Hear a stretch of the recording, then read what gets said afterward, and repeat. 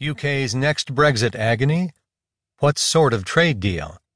By Stephen Castle in the New York Times World section. I'm Keith Sellen-Wright. With European Union leaders having agreed at a summit meeting last week to start talks on trade ties after Britain withdraws from the bloc, the country is finally starting to think about what it wants, and that is creating a whole new set of problems. Some think Britain should be like Norway,